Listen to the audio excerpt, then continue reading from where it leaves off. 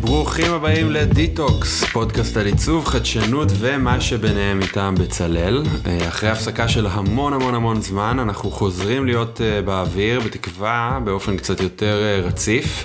אז הצטרפת אלינו לצוות מנחה חדשה, אילנית אהרוני צ'אצ'קס, או בשם הבמה שלה, ללי, שזה עתה סיימה את התואר השני בבצלל במסלול של ניהול עיצוב וחדשנות. ברוכה הבאה. תודה רבה, שלום עודד, שמחה להיות פה. איזה כיף שהצטרפת אלינו, ואולי תהפכי את הדבר הזה לקצת יותר נורמלי. אנחנו חוזרים עם ספיישל מיוחד, שבו אנחנו ראיינו בוגרות ובוגרים של התואר השני, במסלולים שונים שסיפרו על פרויקטי הגמר שלהם, על התהליכים ועל התוצרים. אז תקבלו עכשיו במכה 3 פרקים חדשים. אילנית, מאחר ואת למדת עם האנשים שראיינו, אז תספרי בקטנה על מה הולך להיות בפרקים הבאים. ובפרק הזה. אז בפרק הראשון, שהוא הפרק הזה, שוחחנו עם שי צוקר, הוא בוגר המסלול לעיצוב וטכנולוגיה. מיד נספר לכם על מה שוחחנו איתו. בפרק השני שוחחנו עם סתיו מורן לשם, בוגרת המסלול לניהול עיצוב וחדשנות, על הפרויקט שלה שעסק בפרק הזמן של ההמתנה וחוויות שירותיות. בפרק השלישי שוחחנו עם צליל ריבק, גם היא בוגרת המסלול לניהול עיצוב וחדשנות, היא מוזיקאית, והפרויקט שלה עסק ביצירת פלטפורמה שתסייע למוזיקאים עצמאיים לפתח את עצמם מבחינה עסקית, לצד הפן האומנותי ביצירה שלהם. אז אנחנו מתחילים בפרק הראשון עם שי צוקר, כאמור, בוגר המסלול לעיצוב וטכנולוגיה, איש מאוד מעניין, עם רקע מקצועי מגוון, מהייטק ועד זה שפתח נגריה, כן, לא בכיוון ההפוך. הפרויקט של שי התעסק בחיבור ובשילוב של רובוטיקה, בתוך תהליכי טיפול של לקויות למידה אצל ילדים. בשיחה איתו דיברנו על מאיפה צץ בכלל הרעיון להתעסק בעולם הזה, על שיתוף הפעולה המעניין עם אוניברסיטת בן גוריון, על ההשלכות והפוטנציאל של הפרויקט שלו לשנות את האופן שבו תהליכים טיפוליים אלו מתקיימים היום, ושאיפה כמובן לשפר אותם, מבלי לאבד את המימד האנושי. אז יאללה, נתחיל. תבלו. קדימה. Every now and then, the artist. I hear fellas bragging on their women, and it makes me, how it makes me want to brag a little bit on mine. Exclusive collaboration. I don't know where to start bragging on my woman because she's got so many good qualities.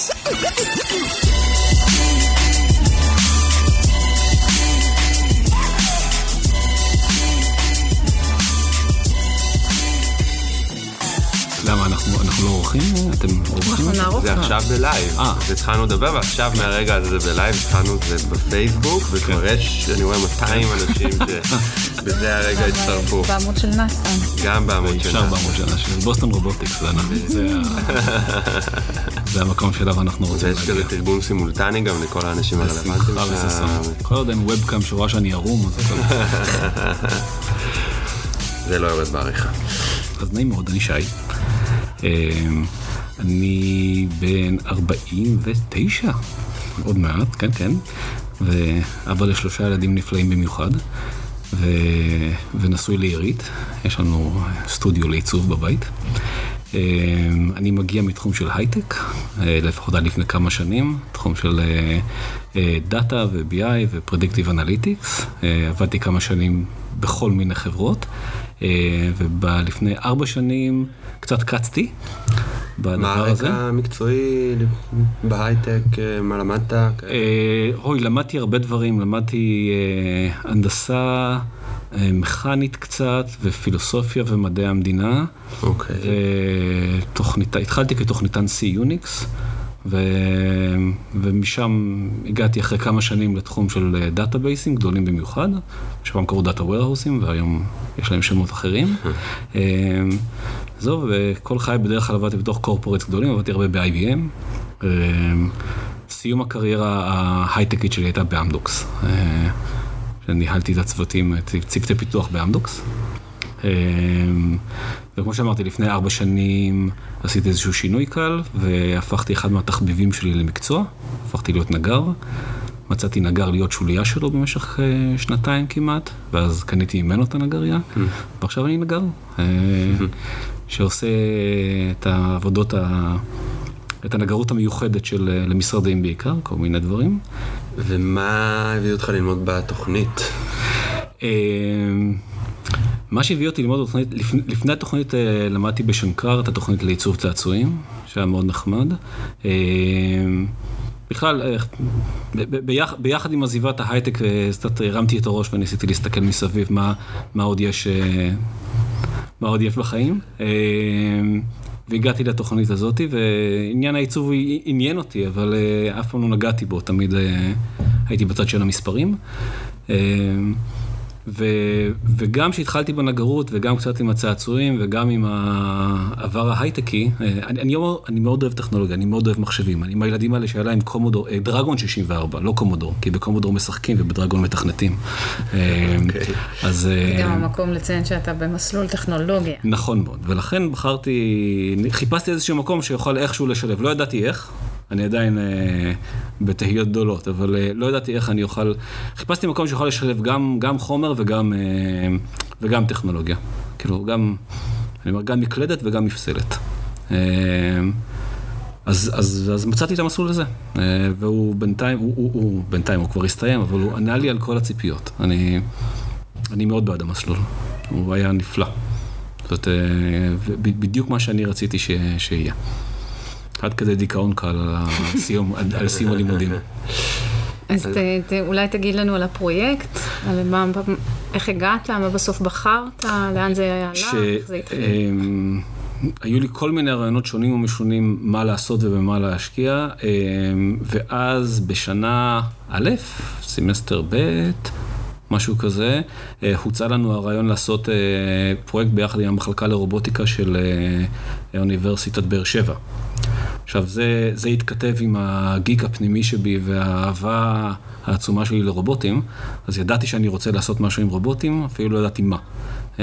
והלכתי לבאר שבע, סתם הכרתי אותם אנשים נפלאים ונחמדים, שבעיקר מתעסקים עם מה שנקרא סרוויס רובוטס לגיל השלישי.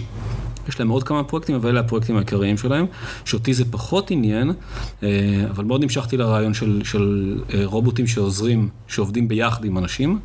יש קונספט ברובוטיקה שנקרא קובוטס, שזה קולברטיב רובוטס.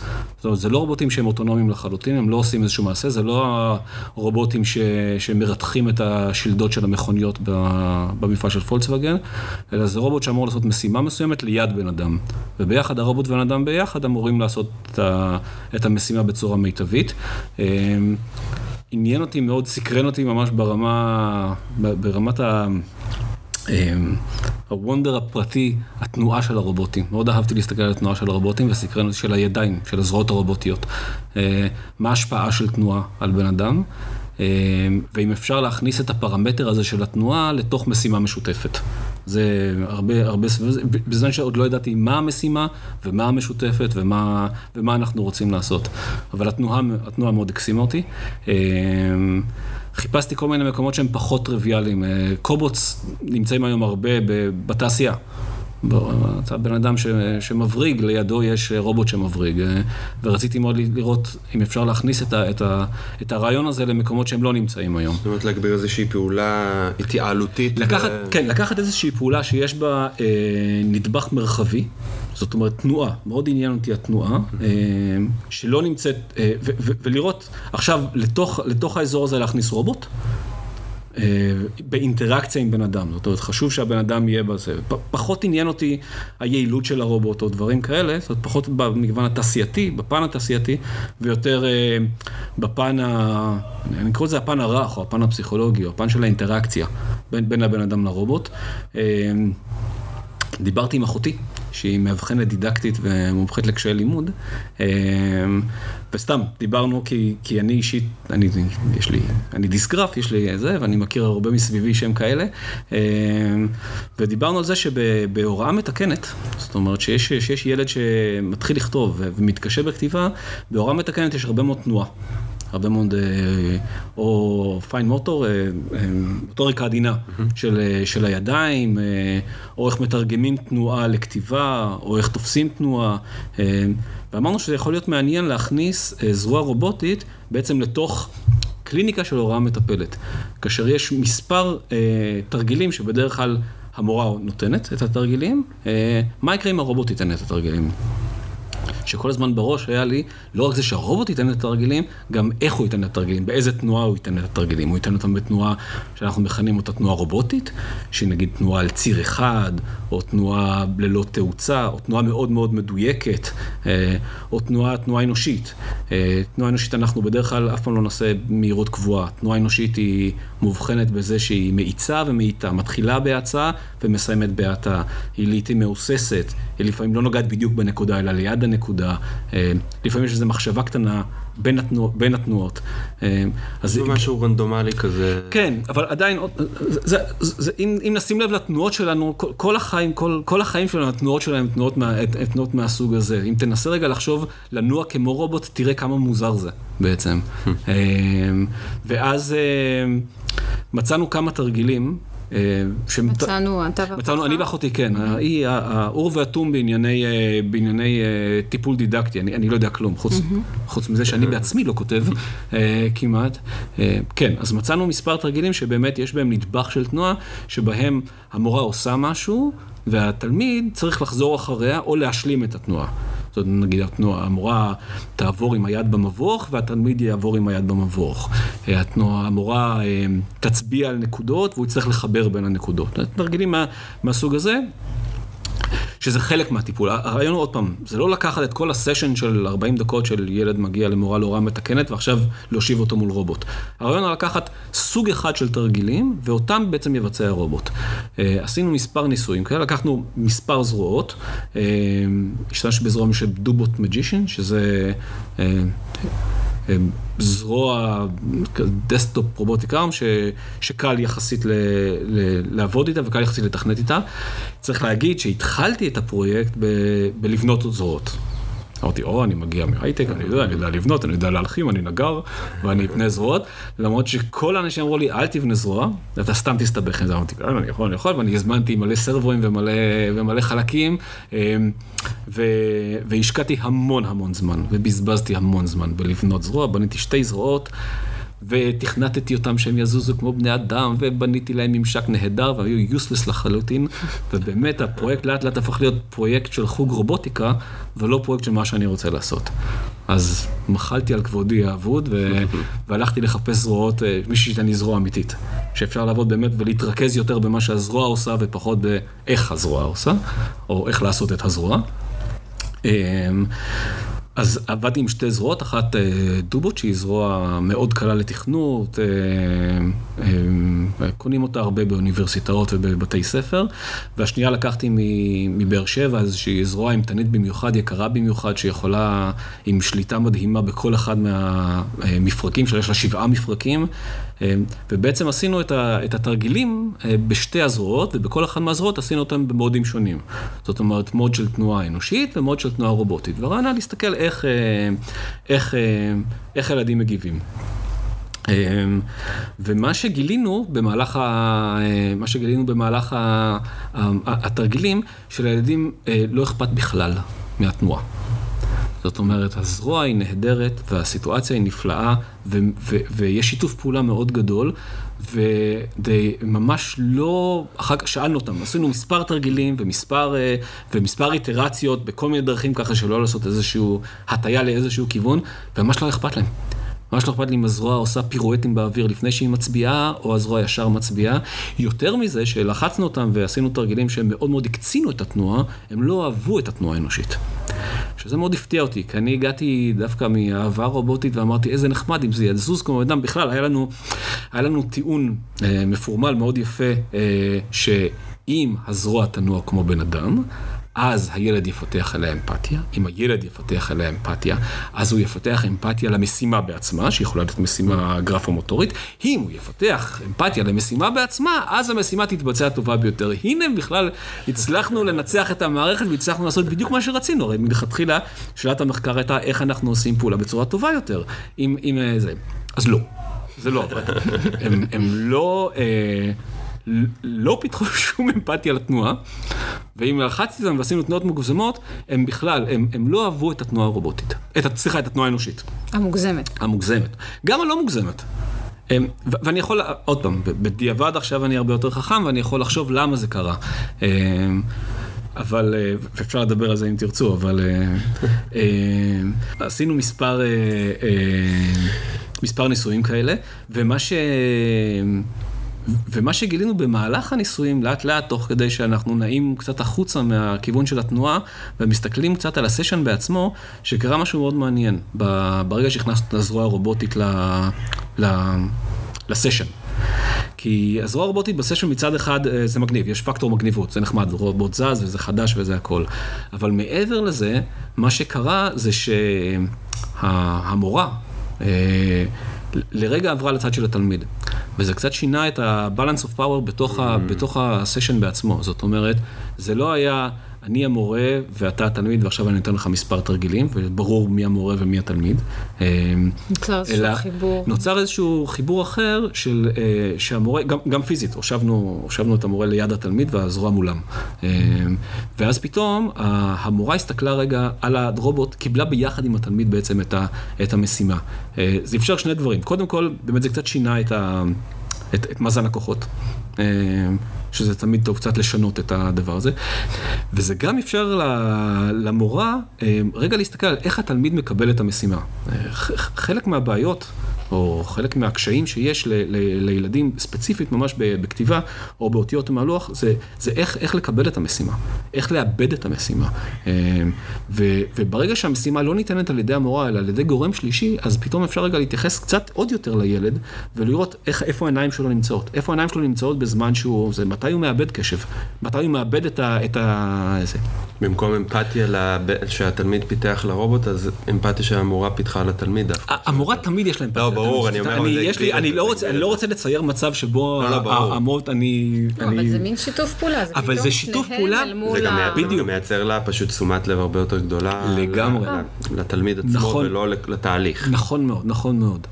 שניהם מתמודדים עם זה יחד. נכון, שניהם מתמודדים יחד בעצם עם הזרוע הרובוטית שפתאום הופיעה מכלום, ויש לה איזושהי נוכחות. הקטע של הנוכחות הרובוטית הוא חשוב, כי אם מסתכלים על תרגילים כאלה, אפשר את כולם, גם בצורה טכנית, לעשות נגיד עם אייפד. יש תרגיל של נקודות, אפשר עם אייפד להזריז נקודות. ברגע שיש משהו שנע, התנועה עצמה מול העיניים, בין אם היא רובוטית או בין אם היא אנושית, היא מפעילה אצלנו איזשהו מנגנונים שלא קיימים לפני זה. סליחה, שקיימים לפני זה, אבל לא נמצאים בעבודה מול דף נייר או מול אייפד, בעבודה ב-XY, דו-מימד. וזה היה מאוד מעניין, וזה היה משהו שהוא הופתעתי, כי לא כיוונו לזה בכלל. מעניין אותי לחזור אל המקום הזה שאתה היית בבאר שבע, ולשאול איך הרגשת בתוך אם אתה מביא איזשהו מטען חדש, אם אתה בסביבה הזו שאליה התאקלמת כדי לעשות את זה איתם, מה הכוחות או היכולות או הכלים שאתה הוספת לתוך התהליך הזה של המפגש, של השיתוף פעולה, של התוכנית עם באר שבע? מה שנחמד באינטראקציה הזאת זה שהיות אנחנו מגיעים עם מין כובע בצלאלי מעצבי כזה קצת מחוץ למערך האקדמי, אז אנחנו יכולים לעשות דברים שבאקדמיה לא יעשו, כי הם פחות סטנדרטיים, או קצת יותר להשתעשע. קצת יותר להשתעשע, בדיוק. אנחנו התחלנו בכלל את כל הניסויים שלי בזה שאני נכנס לתוך קופסת קרטון, ושמנו על היד שלי צינור של מייבש כביסה, ואני הייתי הרובוט. וישבנו ועשינו ניסויים ככה. עם ילדים, שמנו ילדים לידינו, וזה. זה משהו שנגיד פחות יעשו באקדמיה. זה לא, כי זה מין מחשבה שטותית כזאת. אני חושב ברגע שאנחנו עובדים, שאנחנו משילים מעצמנו זה לטוב ולרע, נגיד, ברגע שאנחנו משילים מעצמנו את החובות האקדמיים הקלאסיים, שכל דבר צריך להיות עם ציטטה מדויקת, וכל דבר מערך מחקר מדויק איזה. עכשיו, אני חייב להגיד שאני עבדתי עם אייל פריד, הוא היה המנחה של הפרויקט שלי, שניסה מדי פעם להחזיר אותי למערך מחקר האקדמי, כי בראש שלו היה, ובדיעבד נסתבר שהוא מאוד צדק, שאנחנו כן רוצים לפרסם את זה בסופו של דבר. אתה מפרסם, אתה לא מפרסם במוצא במוסף, אתה לא מפרסם, כן, אתה גם לא מפרסם את זה במוסף הארץ, אתה כן רוצה לפרסם את זה, no disrespect למוסף הארץ, אבל אתה רוצה לפרסם את זה כן במשהו כן אקדמי.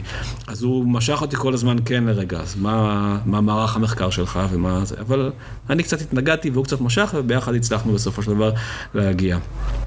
אז אני חושב שמה שהתוכנית מאפשרת במפגש עם החבר'ה בבאר שבע, זה מצד אחד, מעבר לזה שהם באמת נחמדים ורוצים לעזור ושמחים לעזור, המפגש הראשון היה מאוד מוזר איתם, כי הם חשבו שאנחנו נבוא לעצב להם רובוט. אתם מעצבים? אנחנו נעצב? תעצבו לנו רובוט. זה מטופש לחלוטין, כי א' אני לא מעצב, אני לא מגיע מתחום של עיצוב, ולכן יש אנשים מוכשרים ממני לעשות את זה, וזה גם לא היה הרעיון. הרעיון הוא כן היה רגע לקחת את מה שהם עושים, ורגע לראות מה אפשר לעשות. לחשוב על זה עיצובית. לחשוב על זה עיצובית, לא ברמה העיצובית הקלאסית של איך זה ייראה, או איך זה יזוז, אלא יותר ברמה ה-service design של זה. זאת אומרת, איך אנחנו מעצבים איזשהו פתרון סביב השימוש ברובוטים. מה שנחמד היה בעבודה שלי איתם, זה שבמקביל, בלי ידיעתי, הם עשו תרגיל קצת דומה, עם הגיל השלישי. ועשו רובוטים שעשו תרגילים בפיזיותרפיה בבית עם הגיל השלישי. יש בעיה כמובן בפיזיותרפיה, אף אחד אף פעם לא עושה פיזיותרפיה בבית. זה ידוע, ולא כולם יכולים לבוא. ויש להם מחקר מאוד מעניין של איך אפשר לקחת רובוטים ולנצל אותם שישבו בבית או ינוע, לא משנה מה, וכן יעשו פיזיותרפיה. והם גם עשו פיזיותרפיה עם רובוט אחד שהוא humanoid רובוט, זאת אומרת מאוד דומה לבן אדם עם תנועות מאוד אנושיות מצד אחד, מצד שני עם זרוע שהיא הרבה פחות אנושית. וגם הם גילו שהמבוגרים שעשו פיזיותרפיה מאוד לא אהבו את הזרוע האנושית. וכן אהבו את הזרוע הרובוטית. אז זה בכלל היה לנו, ביחד התחבר לנו הדברים, ונהיה שמחה גדולה. אז בבאר שבע, מצד אחד, כל מה שביקשתי הם נתנו לי, ואם הייתי צריך שישב איתי דוקטורנט, וביחד נתכנת את הרובוט שלהם, אז עשינו את זה, ואם הייתי צריך רובוטים, אני לקחתי עם רובוטים, פיזית לקחתי את הרובוט ונסעתי איתו, ועשיתי ניסויים כאילו ברמת השרון עם הרובוט שלהם, אז הם עשו את זה בשמחה. בקיצור, הם היו אחלה, ואני היה לי את ההזדמנות רגע להשתעשע, להשתעשע עם הרובוטים שלהם, בלי אחר כך באמת לעמוד למבחן האקדמי ולהגיד, אוקיי, בסדר. אז איפה עכשיו 14 הציטטות שאתה צריך לתקף את הטיעון שלך? שאולי אני עוד אצטרך לעשות את זה, אני לא אומר שלא, אבל במסגרת של הפרויקט שלנו, במסגרת של הפרויקט שלי, זה אפשר לי חופש שהוא פחות... תגיד, עד כמה היה... סתם, מעניין אותי בכלל הקטע הזה של להכניס את האלמנט הזה, הפיזי של היד הרובוטית לתוך איזשהו מהלך טיפולי. זה לא דבר שגרתי, זה כזה דבר די חדשני בתפיסה שלו. כמה זה היה, לא יודע, מאיים, או כמה זה שינה את הדינמיקה, קצת דיברנו על זה, אבל בכלל, איך הילד הגיב לזה. תראה, הילדים שדיברתי, שגייסתי אותם לניסוי, שמצאתי אותם פה ושם בכל מיני מקומות שחיפשתי, אמרתי להם, הם רוצים לשתף בניסוי שבו רובוטים יחליפו את המורים, אז כולם אמרו, כן, איזה יופי. הם מאוד שמחו וישר זה. מלכתחילה היה לי ברור שאנחנו לא מדברים פה על מכשיר שיהיה אוטונומי, זאת אומרת שילד ייכנס לחדר ויבצע את הדבר הזה. וגם מי שגייסתי מהצד של המורים לאירוע הזה, הם היו מגויסים מהצד שלי, אז מלכתחילה היו לנו הרבה שיחות איך עושים את זה, ומה עושים את זה, ומה המטרה הסופית בסך הכל. בידיעה מוחלטת שאנחנו לא עושים פה איזושהי דמוניזציה, לא למורים מצד אחד, ומצד שני גם לא מאבדים את צלם האנוש במפגש הדיאדי בין התלמיד לבין המורה. אז הייתה פתיחות מאוד גדולה. אני חושב שגם החשיבות שזה שאחותך ליוותה אותך. בוודאי. עכשיו, צריך להגיד על אחותי, ואני אוהב אותה כאחות, היא טכנופובית נוראית. זאת אומרת, מעולה. זה היה, זאת אומרת, היא הקיצון, היא... עוד פעם, לא יודע אם היא תשמע את זה, אבל היא תדליק את הקמין בחדר לפני שהיא תכניס את זה למיקרוגל. ממש זה. אז דווקא מהצד שלה, מאוד מאוד שמחתי שדווקא מהצד שלה לקחנו וניסינו לבנות את הדבר הזה. ולא מצאתי מורה אחרת שהיא יותר... מאמצת. שהיא יותר מאמצת. אז דווקא התחלנו מהכי נמוך שאפשר, והגענו לזה. כן, ואני אמרתי את זה הרבה, גם לאייל וגם לאחרים שדיברנו על זה, מהשלב שבו זה נמצא עכשיו, עד השלב שבו אנחנו יכולים לקחת ערכה, ובאמת לפזר אותה בקליניקות להוראה מתקנת, יש עוד זמן. זה צריך עוד לעבור הרבה מאוד ניסויים והתאמות, ולראות איך עושים את זה בצורה מיטבית. זאת אומרת, פתחנו כאן איזשהו פתח והצצנו לאיזושהי אופציה שיכולה להיות מאוד מאוד מעניינת, גם מעבר למחשבה התיאורטית של אינטראקציה בין בן אדם לרובוט, אלא ממש תכלס.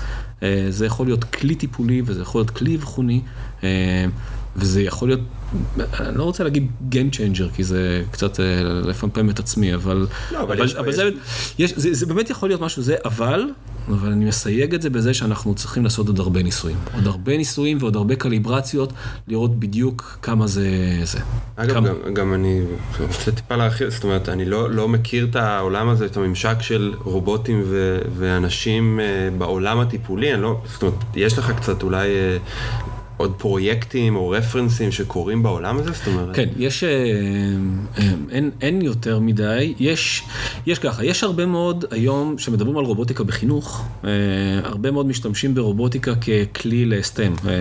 כן, לימוד להגביר, בדיוק. מדעים וכאלה. בדיוק, מדעים, מתמטיקה, engineering, סיינס. זה ארט. כן, עכשיו זה סתם, בדיוק. הוסיפו גם ארט, כי זה נהדר. אבל, אז יש המון פרויקטים, רובוטים שבעצם מבצעים פעולות פיזיות, הילדים מתכנתים ומבצעים פעולות פיזיות, ואז אתה רואה, אתה עושה איזושהי מניפסטציה פיזית לפעולה תכנותית או לחשיבה אלגוריתמית. יש המון כאלה וזה נהדר.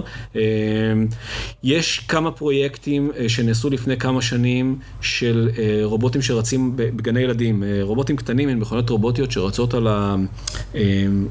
על הרצפה, וילדים עוקבים אחריהם בשביל בלנס, בשביל שיווי משקל ודברים כאלה.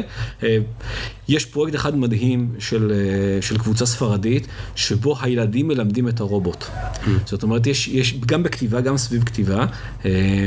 זה פרויקט שמגיע מזה שהדרך הכי טובה ללמוד זה ללמד, ומה שהם עשו זה הם לקחו את הילדים שהכי מתקשים, ונתנו להם ללמד דרך אייפד דווקא. יש רובוט בתור ישות מגיבה, והילדים מלמדים את הרובוט לכתוב דרך אייפד. וזה מדהים, כי רואים והרובוט לא מצליח לכתוב, כי הוא כותב כמו שהם מלמדים אותו. ולאט לאט, אחרי כמה איטרציות, הילד לומד בעצמו לכתוב על ידי זה שהוא מלמד את הרובוט. זה פרויקט מקסים. עכשיו, בכלל יש הרבה, הנושא של אינטראקציה, של Human Robotic Interaction, זה נושא חם ויש הרבה מאוד ניסויים אבל הוא בדרך כלל לא נכנס למרחב הזה. נכון, לא נכנס למרחב הטיפולי. גם בפרויקטים שהזכרת בהקשר של חינוך, זה יותר חינוך, זה פחות טיפולי. נכון, וזה פחות טיפולי. נכון, יש איזושהי רתיעה מסוימת כי זה דבר מאוד אנושי. נכון, מדה-הומניזציה של הטיפול, אבל אני חושב שברגע שאנחנו העברנו, לא ניתקנו את המורה.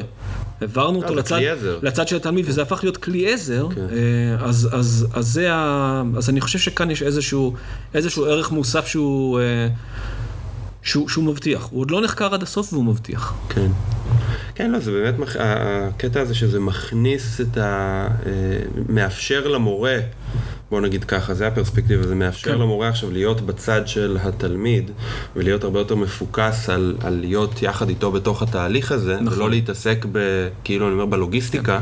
נכון. אז זה משהו שבאמת, אני חושב, מעצים מאוד את התהליך. הם גם שניהם נדרשים למשהו. כן. פתאום גם המורה וגם התלמיד נדרשים להגיב ולראות את זה. כן, זה הופך את זה באמת תהליך יותר קולבורטיבי בין התלמיד למורה. כאן הייתה לנו דילמה למשל, האם במקרה הזה להעניש את הרובוט. אני מאוד מאוד... א' או עין? להעניש באלף. היה גם האנשות מהסוג השני. אבל אני מאוד מאוד דאגתי, וזה שלומי אזולאי שמלמד בתוכנית, היה לו משפט שאמר, תעשו עיצוב כנה של הרובוט. אל תעשו עיצוב deceiving. זאת אומרת, אל תעשו עיניים שלא רואות, אל תעשו אוזניים שלא שומעות.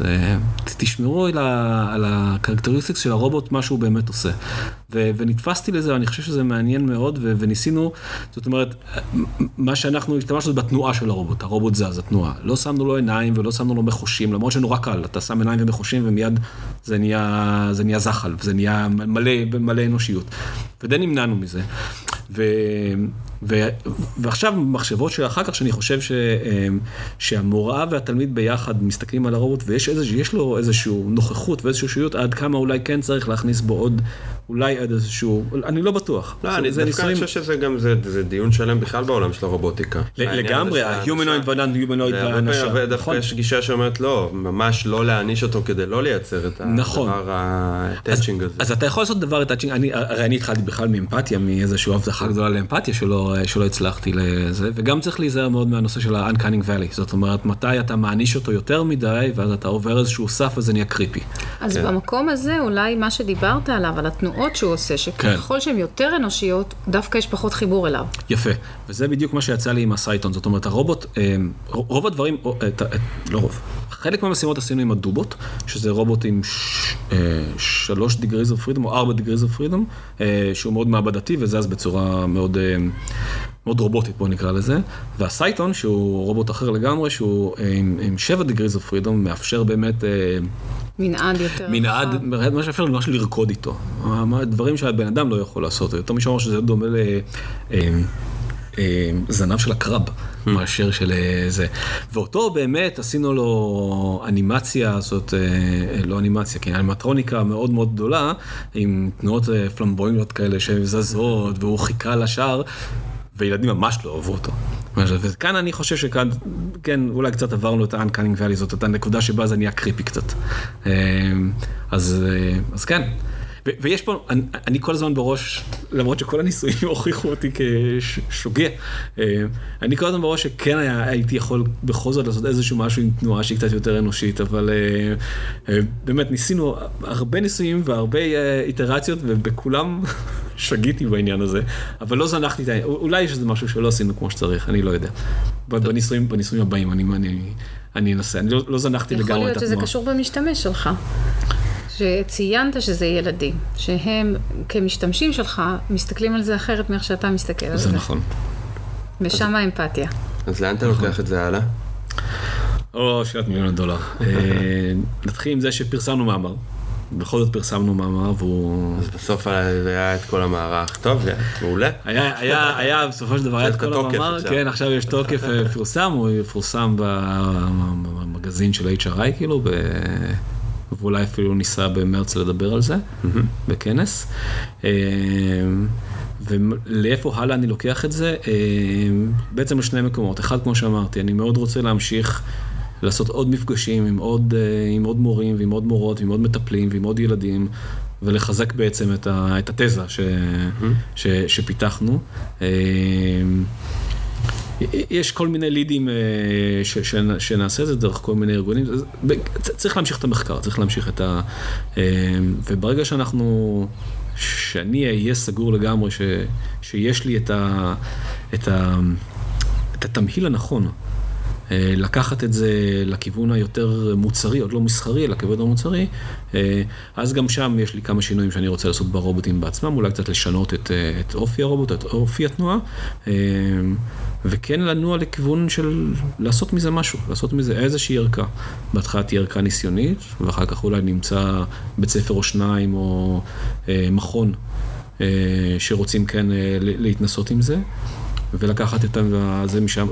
כמו שאמרת, כל הנושא הטיפולי, הדידקטי והדיאדי, הוא צריך לקחת אותו מאוד מאוד בעדינות, ומאוד בזהירות.